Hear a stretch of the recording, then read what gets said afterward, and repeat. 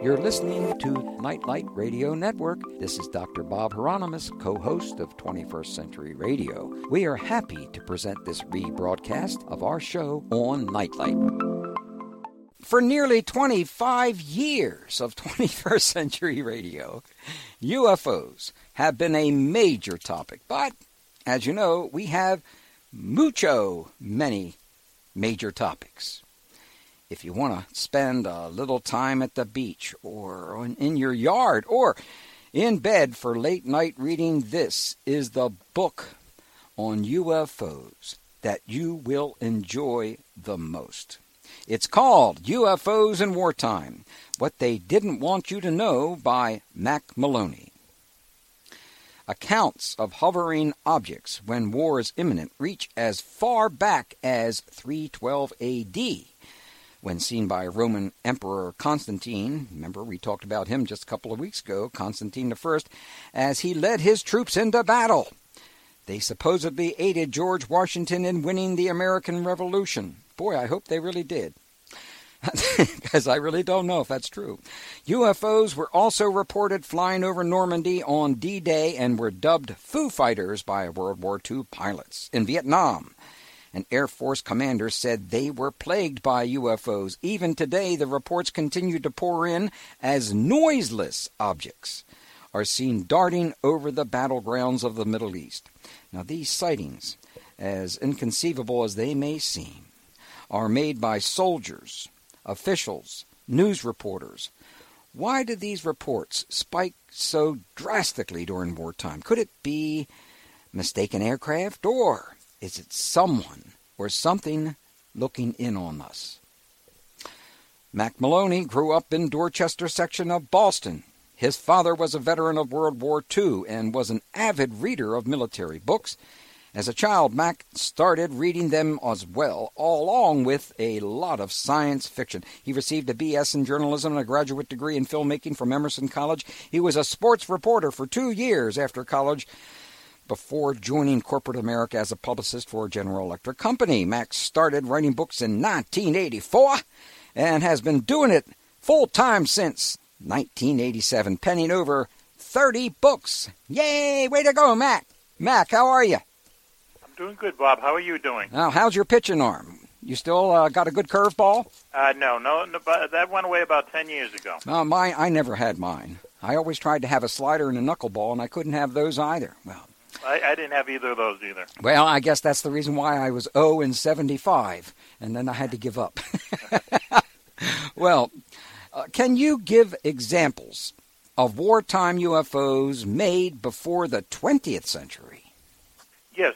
Well, we have, in the book, we have about 70 episodes of military encounters with UFOs, and the first one we found was in around 300 B.C., when Alexander the Great was in the process of conquering the known world, and he had come to a strategic river crossing in East Persia, and he had a large army, a lot of cavalry, a lot of foot soldiers, but also war elephants. And as he was about to go over this river, his historians traveling with him reported that these flying shields showed up out of the sky and started buzzing his army and frightened his war elephants and the cavalry horses to the point where they would not cross the river. So that's like the earliest example that we've had of a military encounter with UFOs. Oddly enough, 2 years later, Alexander the Great was laying siege to the city of Tyre, which is in Lebanon, and is actually a city that was built in a harbor off the coast of Lebanon. And he had laid siege to it for about a year, and his troops were building causeways across the harbor so they could attack the city. And as the story goes, these flying shields showed up again, and this time they seemed to be on Alexander's side because the story says that one of them shot some kind of a beam or whatever at one of the walls of the city, and knocking it down and allowing Alexander's troops to go in and finally take over the city. So, as I said, that's really the earliest story that we could get that we found having to do with military encounters and UFOs. Well, I sure did love the account of 134 A.D. or 1034 AD. I'm sorry about that, because it's my favorite. Ufologist is Jacques Vallée. My favorite shape is a cigar-shaped object. Mm-hmm. They're very, very popular, aren't they? I think that they are the most commonly reported UFO shape, and that the saucer shape is the second most. But oddly enough, the cigar-shaped object is what most people see. Well, you know, I like them so much. In my first mural I did at Johns Hopkins University, I put several of them in the mural. Well, in Baltimore they're pronounced muriels, because I think it mainly was because of their shape. That is, I like a good cigar every now and then, and I like the ones especially that had little portholes, and I made sure I put a few with portholes in them. Well, I loved your book. I mean, I think I've read about 424 million UFO books. And this book is truly enjoyable. You do a lot of important research in here that others haven't, and we'll touch on some of that a little later on. But especially, here's one that I really wish were true, the one with George Washington. Can you tell us a little bit about this, please?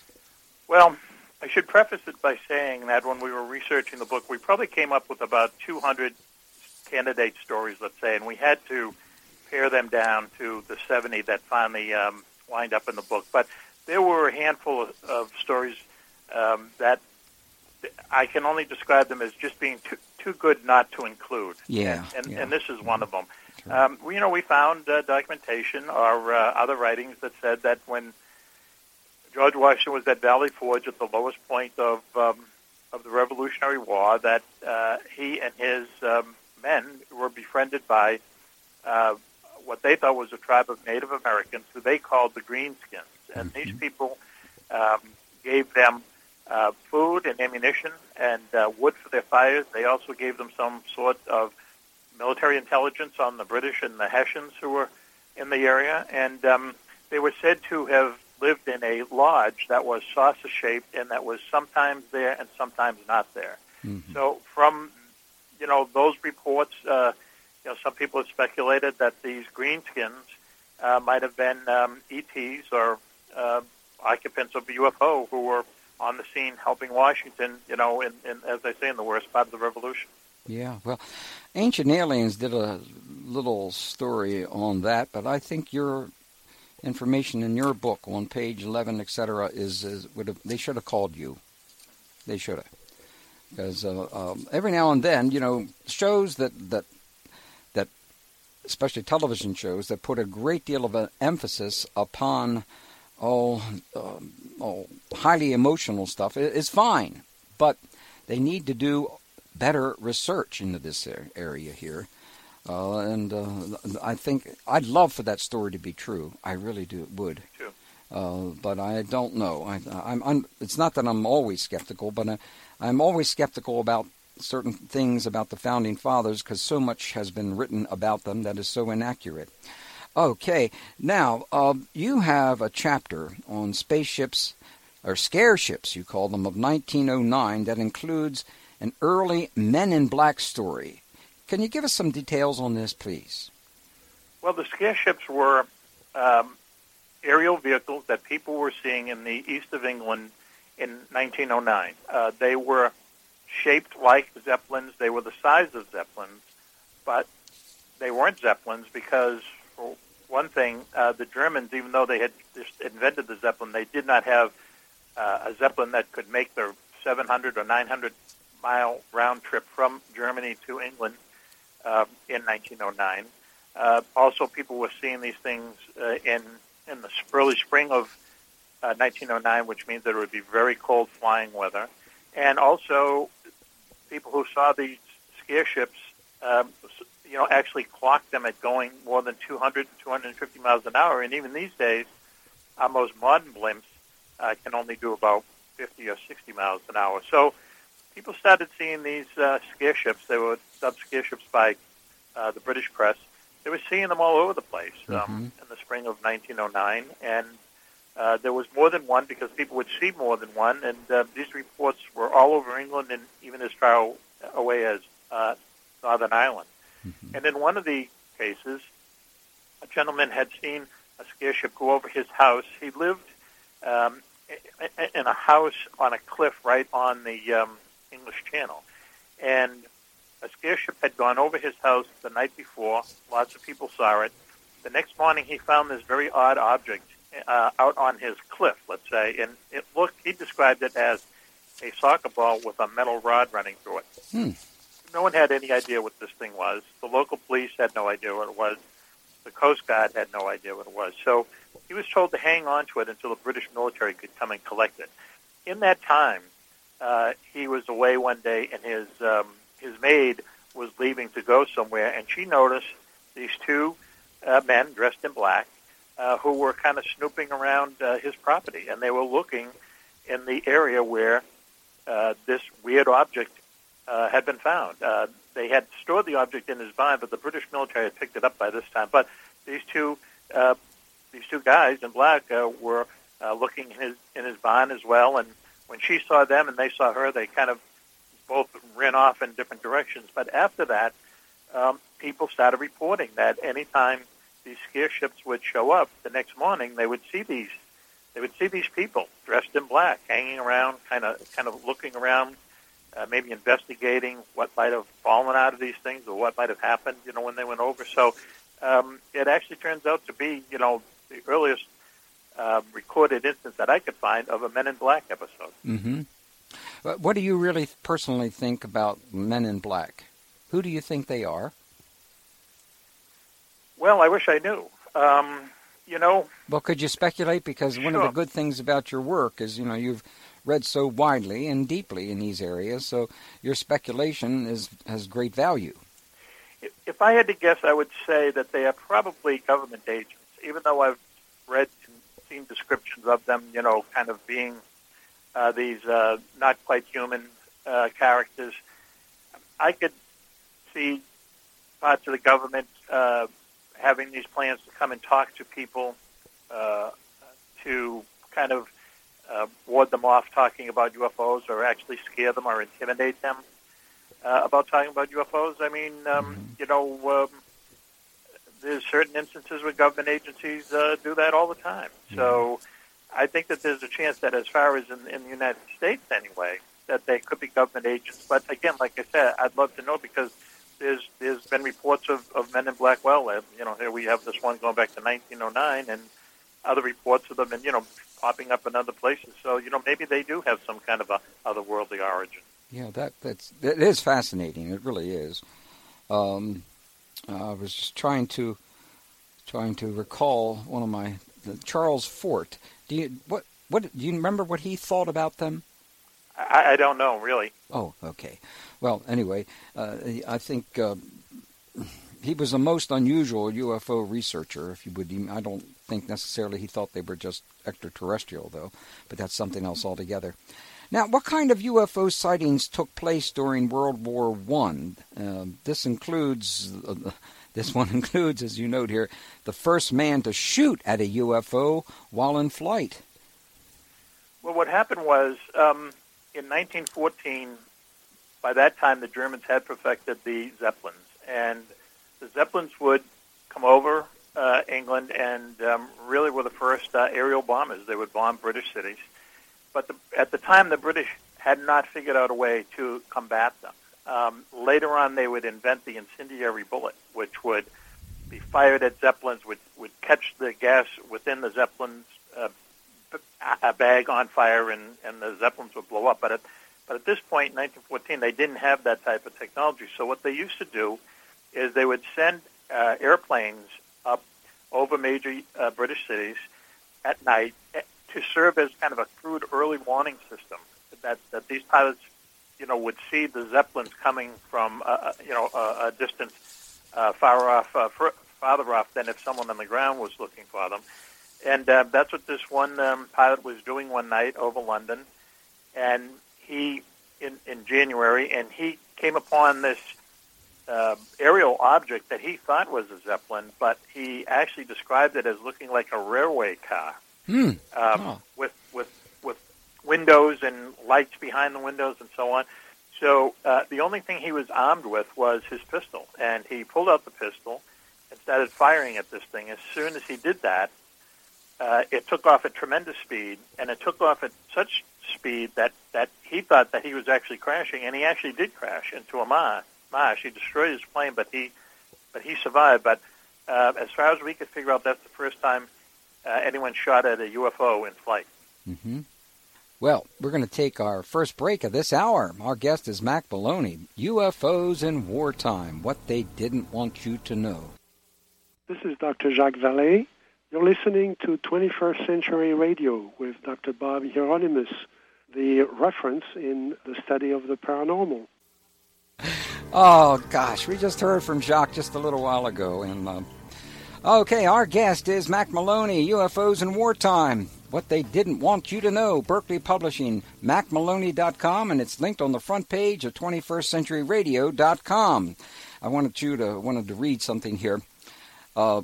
This is what he notes. UFOs are real simply by the sheer number of sightings made by military personnel during times of conflict. These people are in the middle of combat. They're not about to be making up a story or having a hallucination or perpetuating a hoax. Often they are fighting for their lives when they make these observations. In this way, they are the best witnesses. We have trained pilots, sailors, and soldiers, both officers, enlisted personnel, etc., etc., etc. Thank you for that statement, Mack. Because so many there have been in the past, especially with PsyCop, who were putting down anyone who reported a UFO, especially if they were an astronaut or served in the military. Right. It was terrible. You know what they said about the astronauts? Well, he's just a space jockey. What does he know? Jeez, whiz. Well, okay, I'm sorry. I'm so proud of you for saying that, and thank you for your focusing on those who have served our nation. It's extremely important, especially today. Well, the next area that I want to touch on is concerning ghost flyers in 1934. Were you born in 1934? I was not, no. No, okay. This is actually probably my favorite chapter of the book because it's just so strange. It is. In 1934, actually the end of 1933, in a very remote section of Sweden, up near the Arctic Circle, this place called Verstabaden, people started seeing these very unusual airplanes. They were very large. They had 8 engines, and there was no airplanes flying at that time that had 8 engines. They had a twin beam tail section similar to a P-38 Lightning of World War II, and they had pontoons. And they were very loud, and they had searchlights attached to the underneath of their fuselage, which these very powerful beams would shoot down to the ground. So people started seeing these things in December 33, and then throughout the winter of 34, and of course in that part of the world, during the winter it's nighttime just about all the time, and they were seen doing very unusual things. They would make a lot of noise.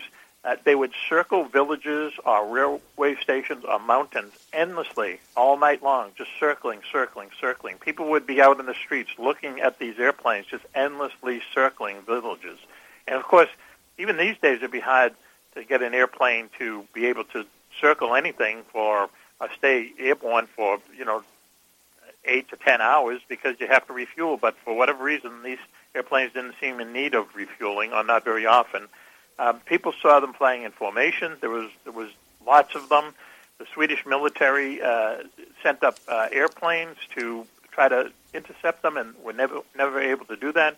People in Finland and Norway saw them as well.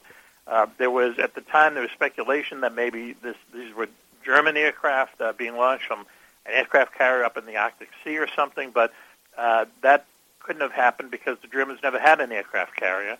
And even if they had some kind of a ship that was able to launch these huge aircraft, just to do that in the middle of the night, in the middle of some of the worst weather conditions in the world, we'd be hard-pressed to do that these days, never mind back in 1933 when aircraft, air flight was actually in its infancy almost. Mm-hmm. And even if it was some kind of a German ship, it would have had to come back to get restocked in Germany, and there would have been a break in these things, seeing these things, but there wasn't. They were seen steadily throughout the winter and early spring of 1934. So, and then they just went away, and no one knows what they were. No one has ever come forward to say, I was one of the ghost flyers, or the planes came from here or there, or we don't know where. It's just a mystery what these things were, and no one has ever been able to figure it out. That is some serious mystery. 8 engines. 8 Right. engines. Jeez, a whiz, Mack. Wow, that must have been a huge, huge plane. Mm-hmm. Well, I thank you for educating me in that particular area. Our listeners are going to be educated all over the place in this work because of the depth in which you go. And I think you write so credible and so well at the same point. Well, after 30 books, I guess you got the hang of it, right? Well, the funny thing is that this is my first nonfiction book in almost 25 years. Oh. All my other books have been military fiction books and some science fiction. So, when the idea for this came up, I was just at lunch with my editor one day, and we were talking about how I always had this interest in UFOs and, military history and how they just kind of combined at one point. And I just got to thinking, it seems like UFOs show up more in times of wartime than not. And I was thinking, is it because there's more airplanes up there, more opportunity to see UFOs or whatever? But anyway, he said, that might be a good idea for a book, but it would have to be a nonfiction book. Would you want to do that? So I said, sure, why not? And that's really how it all started. It's been interesting doing nonfiction. It's more research. It took longer, but it was also a lot of fun to do. Well, you write so well, it makes it even much more fun. I think that's really a reason why I could see myself, even though I've read your book twice, and you should I'm going to hold my book up to the microphone right here, and take a look at these pages. See all those pages? Every page is messed up. I've written all over it. It's become I have now a kind of an encyclopedia of your book. Because there are so many important things in here. Now, your book goes into detail about the infamous 1942 UFO over Los Angeles episode, in which many people believe the city was attacked by UFOs. What do you think really happened? Well, again, it's really kind of hard to figure out. I mean, the short version is that on the late night of February 24th and early morning February 25th, in 1942, over Los Angeles, the Naval Intelligence had told the people there was a lot of military in Los Angeles, a lot of civil defense people, because there was a lot of defense plants in Los Angeles, and so and there was a lot of anti-aircraft batteries and things of that nature there too. So Naval Intelligence told them that they suspected that the Japanese were going to bomb Los Angeles that night, and we were still having war jitters because Pearl Harbor had just happened about 2 months before. The day before, a Japanese submarine had surfaced off a small town about 90 miles north of Los Angeles and fired on an oil refinery there. So people were sure the Japanese were in the area, but sure enough, early in the morning of the 25th, these things started showing up on radar. There were lots of them. They blew the air raid siren, and at the time, L.A. had up 2 million citizens, and they figured at least half of them must have woken up and seen these things. Lots of newspaper reporters. They had 7 newspapers in Los Angeles at the time. They had reporters everywhere. Lots of them were on buildings with military people or with law enforcement people, and they just saw these things over Los Angeles. And they were round. They were shaped like saucers. They were flying in chevron formation. The anti-aircraft batteries opened up on them and kept firing for 2.5 hours. So many anti-aircraft shells were fired at these things that when anti-aircraft shells explode and they don't hit anything, they come back down as shrapnel, and they killed 6 people on the ground, did a lot of property damage, and people saw these anti-aircraft shells bursting on these things and having no effect on them. So the culmination of all this was that the Los Angeles Times photographer took a picture, which might be the best UFO picture ever taken, of one of these things caught in searchlights being fired at by anti-aircraft guns over Los Angeles. And the LA Times gave us permission to run that picture in the book. The next day, the UFOs finally went away. The next day, the Army and the Navy were at each other's throats trying to come up with some kind of an explanation of what had happened. The Navy said nothing happened, that this was total war jitters, but the Army said, no, this was impossible. At the time, the Army was the Air Force as well. They saw these things on radar, and so many people saw them on the ground. They floated a story that they were actually airliners disguised. Japanese had disguised airliners as bombers as airliners and had taken off from a secret base in Mexico, which was, ludicrous. And then the next day, the war censors just put a clamp down on all information about this, and it basically went away because we had a war to fight. Exactly what happened, who knows? There's never been any kind of official government investigation into what happened, or at least one that was made public. We have that photograph. We have lots of people who saw these things over Los Angeles, but, what they were, impossible to say. It looks like you have an entire page from the Los Angeles Times. Was that the entire page? That's the entire page. That's right. Yeah. That's terrific. That's terrific. Because I've seen the other photograph before, but there's other 1, 2, 3. There's 7 other photographs of people pointing things, holding things that fell from the shrapnel and stuff like that. So congratulations on putting the whole thing in there rather than just a photo. That's the kind of thing I think is really important to educate people in this particular area.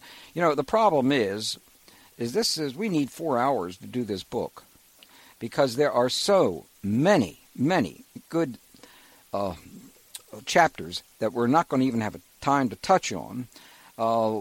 One, of course, is the Foo Fighter sightings in World War II, and whether or not they were Germans or Japanese. What did they know about them? What about people who contend Foo Fighters were secret Nazi super weapons? You go through all of this in great detail, and it's very credible.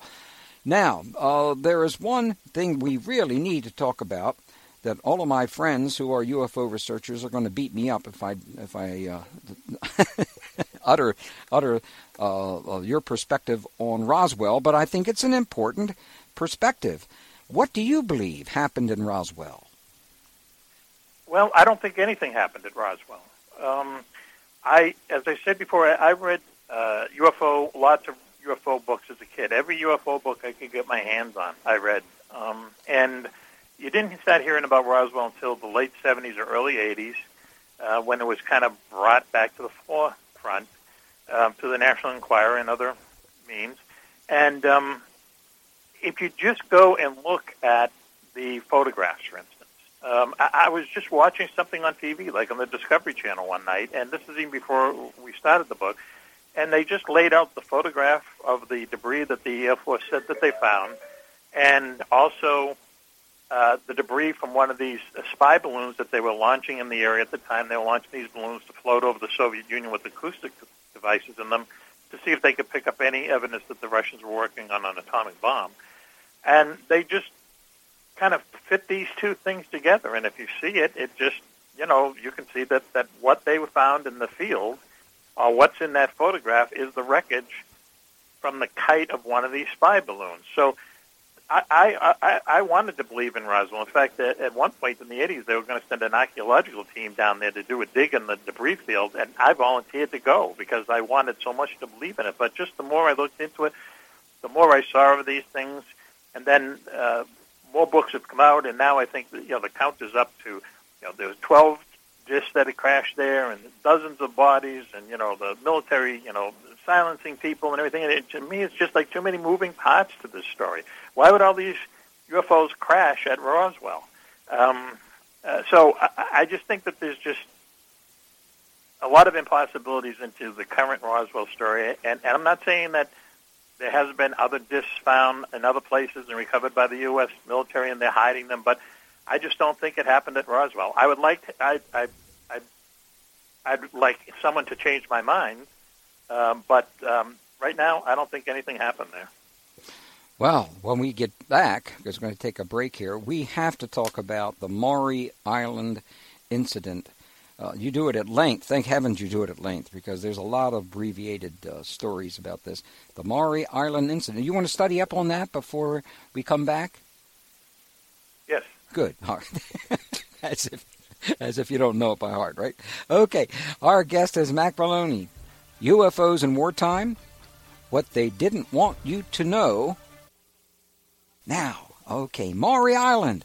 Oh, I've been looking forward to reading more and more about this particular. Tell us about the Maury Island incident. Well, it began in the summer of 1947, and it happened right after Kenneth Arnold had his famous, quote-unquote, flying saucers sighting. I'm sure people know that story. He was the first person to, after seeing strange things in the sky that couldn't be identified, he told the press that they looked like saucers skipping across a pond, and from that the media created the name flying saucers. So, and he was just a businessman who happened to be flying his private plane that day.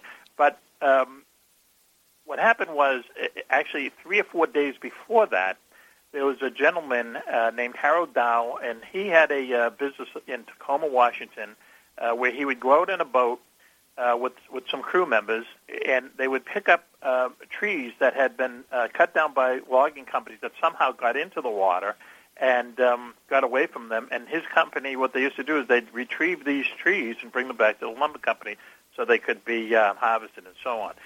So he was out there one day off of an island in near Tacoma, Washington, called Maury Island. And they saw, his son, and 2 crew members were on the boat and saw these handful of UFOs suddenly appear above them. They looked like large donuts.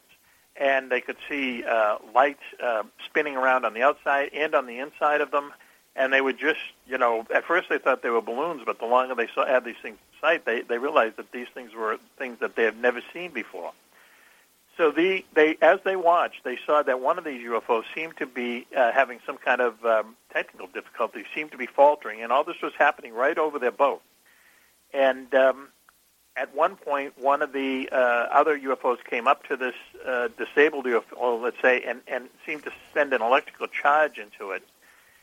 When this happened, the stricken UFO expelled tons of this material, which they described as slag, into the water and onto the coast of Maury Island. Now, while this was happening, Dow beached his boat on Maury Island, and he and the crew took cover from this slag that was falling out of the sky, and actually it injured his son and killed the dog that they had with him. So they watched this fantastic scene going on, and finally the disabled UFO seemed to regain power, and together they all just shot off at tremendous speed, and they were gone in the blink of an eye. So Dow and his crew were, very, shocked, let's say, and they got back in their boat, went back to Tacoma, and he got medical treatment for his son. And they also vowed not to talk to anyone about this. Now, the next morning, a man came to Dow's house, and Dow at first thought that he was an insurance salesman, and he said, "I would like to talk to you," so they went to breakfast. As they're having breakfast, this gentleman, who was dressed in black, started to recount a lot of things that Dow had seen over Maury Island the day before, almost as if this guy was there or intimately knew the details of it. And he warned Dow that if he told anyone about this, that bad luck would come to him, to his family, so on and so forth, and really threatened him into being silent. Dow went to work later on that day and decided not to, keep quiet about it, and he told the whole story to his boss, a gentleman named Fred Crispin. Now, Crispin's name is going to be important at the end of the story. Anyway, Crispin went out to Maury Island later on, and he, too, he said he also saw UFOs there. So now they had both sighted these things, and they wrote to a science fiction magazine in Chicago about what had happened. Now, this is all just in the same time frame as Kenneth Arnold had seen his UFOs, his flying saucers. And the science fiction magazine decided to do a story on this. And who did they send out to Tacoma to do the story but Kenneth Arnold, the guy who had seen the first quote-unquote flying saucers? Even though he wasn't a journalist, the magazine thought he would be a good pick to do the story. So Dow and Crispin and Kenneth Arnold get into a hotel room, and Kenneth Arnold starts to interview them. as he's doing this, the phone rings, and it's a newspaper man from Tacoma newspaper, and he's saying, I don't really know who you gentlemen are or what you're doing there, but I have someone on the other line who is telling me every word that is being said in your hotel room. Oh. So Kenneth Arnold and the other two are, very surprised to hear this, and they sweep the room for bugs, electronic bugs, listening devices. They can't find any. But at that point, Kenneth Arnold decided that they should get the military involved. And he had some contacts in the military that he had met since his sighting of the flying saucers. So he made some phone calls, and the next day, two Air Force pilots, intelligence officers, flew up in a B-25 bomber from California to Tacoma to talk to Dow and Chrisman and Kenneth Arnold. They landed in Tacoma, went to the hotel room, and now the five of them are in the hotel room, and they're talking about what happened. They have some of the slag with them, and wouldn't you know, the newspaper reporter calls up again and says the same thing. I can hear everything that's going on inside that hotel room. It was like someone was able to listen in on them. At that point, the military men thought, okay, this is a little too strange for us. We're going to get out of here. They took a sample of the slag, went back to the airport, had a brief session with the air base's intelligence officer, then got on the plane to fly back to California, and within a half hour, those two men were dead because their plane crashed very close to where Kenneth Arnold saw his flying saucers. Well, at that point, and when Kenneth Arnold found out about this, he thought, this is just getting too strange for me. So he called up the magazine editor in Chicago, said, I'm off the job, I'm not a journalist, I don't want to be involved in this anymore. He got back in his plane and took off, and it turns out that there was something wrong with his plane, and he almost crashed. Luckily, he was such an accomplished pilot, he was able to land, and something had gone wrong with his engine, something very unusual. So the FBI got involved in this, and even though a lot of people accused Dahl and Chrisman as coming up with this hoax, the FBI, later on, there's cables that we found in the research where J. Edgar Hoover was sure that this was not a hoax. His FBI agents in Tacoma assured him this was not a hoax, that Chrisman and Dow believed in what they were saying. And odd things did happen to Dow. His wife got very sick. He had marriage problems with her. The son disappeared, showed up in Nebraska, couldn't remember how he got there. All this really weird stuff started happening. And some people who've looked into it think that this could be some kind of a counterintelligence operation. If you peel away a couple of the onion layers, it looks like there might be something like that going on. Other people have no idea what had happened and still don't.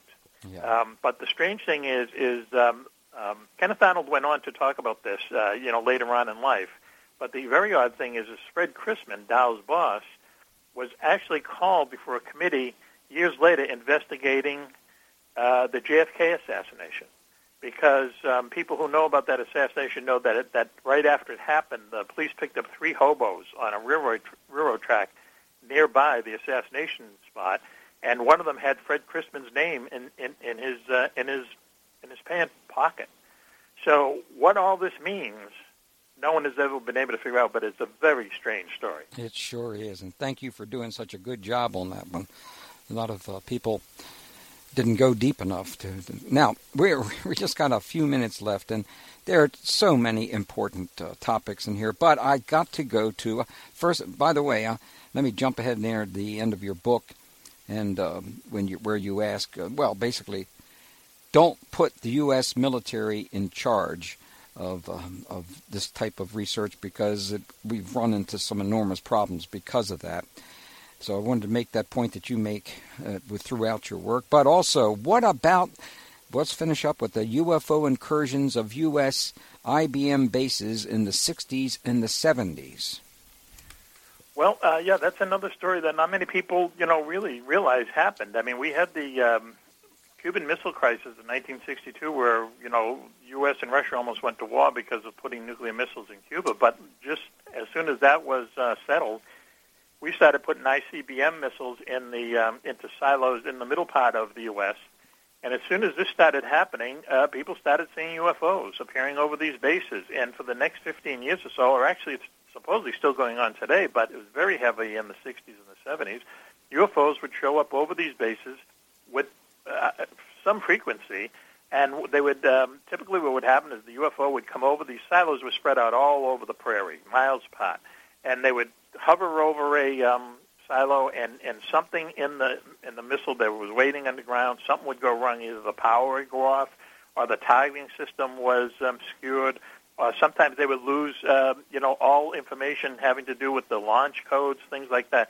And there were instances where UFOs just would, in one night would go over 150 silos, and each one of them would lose power, then the UFO would move on, and the power would come back on. Dozens of people saw these things, probably hundreds.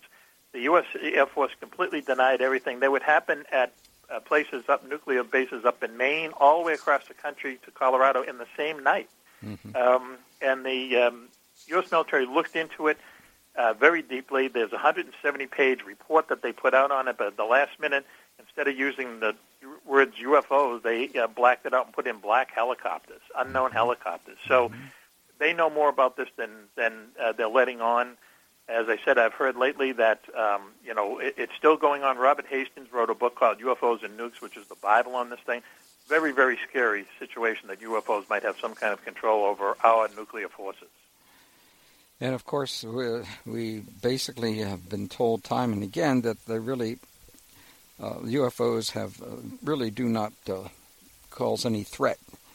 I believe their tinkering around with our ICBMs could be interpreted as a possible threat. Do you? A threat, or they're trying to send us a message. Mm-hmm. I mean, the message being, and this has happened with Russian ICBMs as well, the message being is that, we can control these things. Mm-hmm. Not just you. We can control them. We can shut them off. We can retarget your missiles. So, I think it's they're trying to give us a message, and I think the message is that you better watch what you do with these things. Sure, and I think we better watch what we do with these things. So, when do you think the government will come clean and tell us that, there might be a UFO or two somewhere? I don't think they'll ever come clean.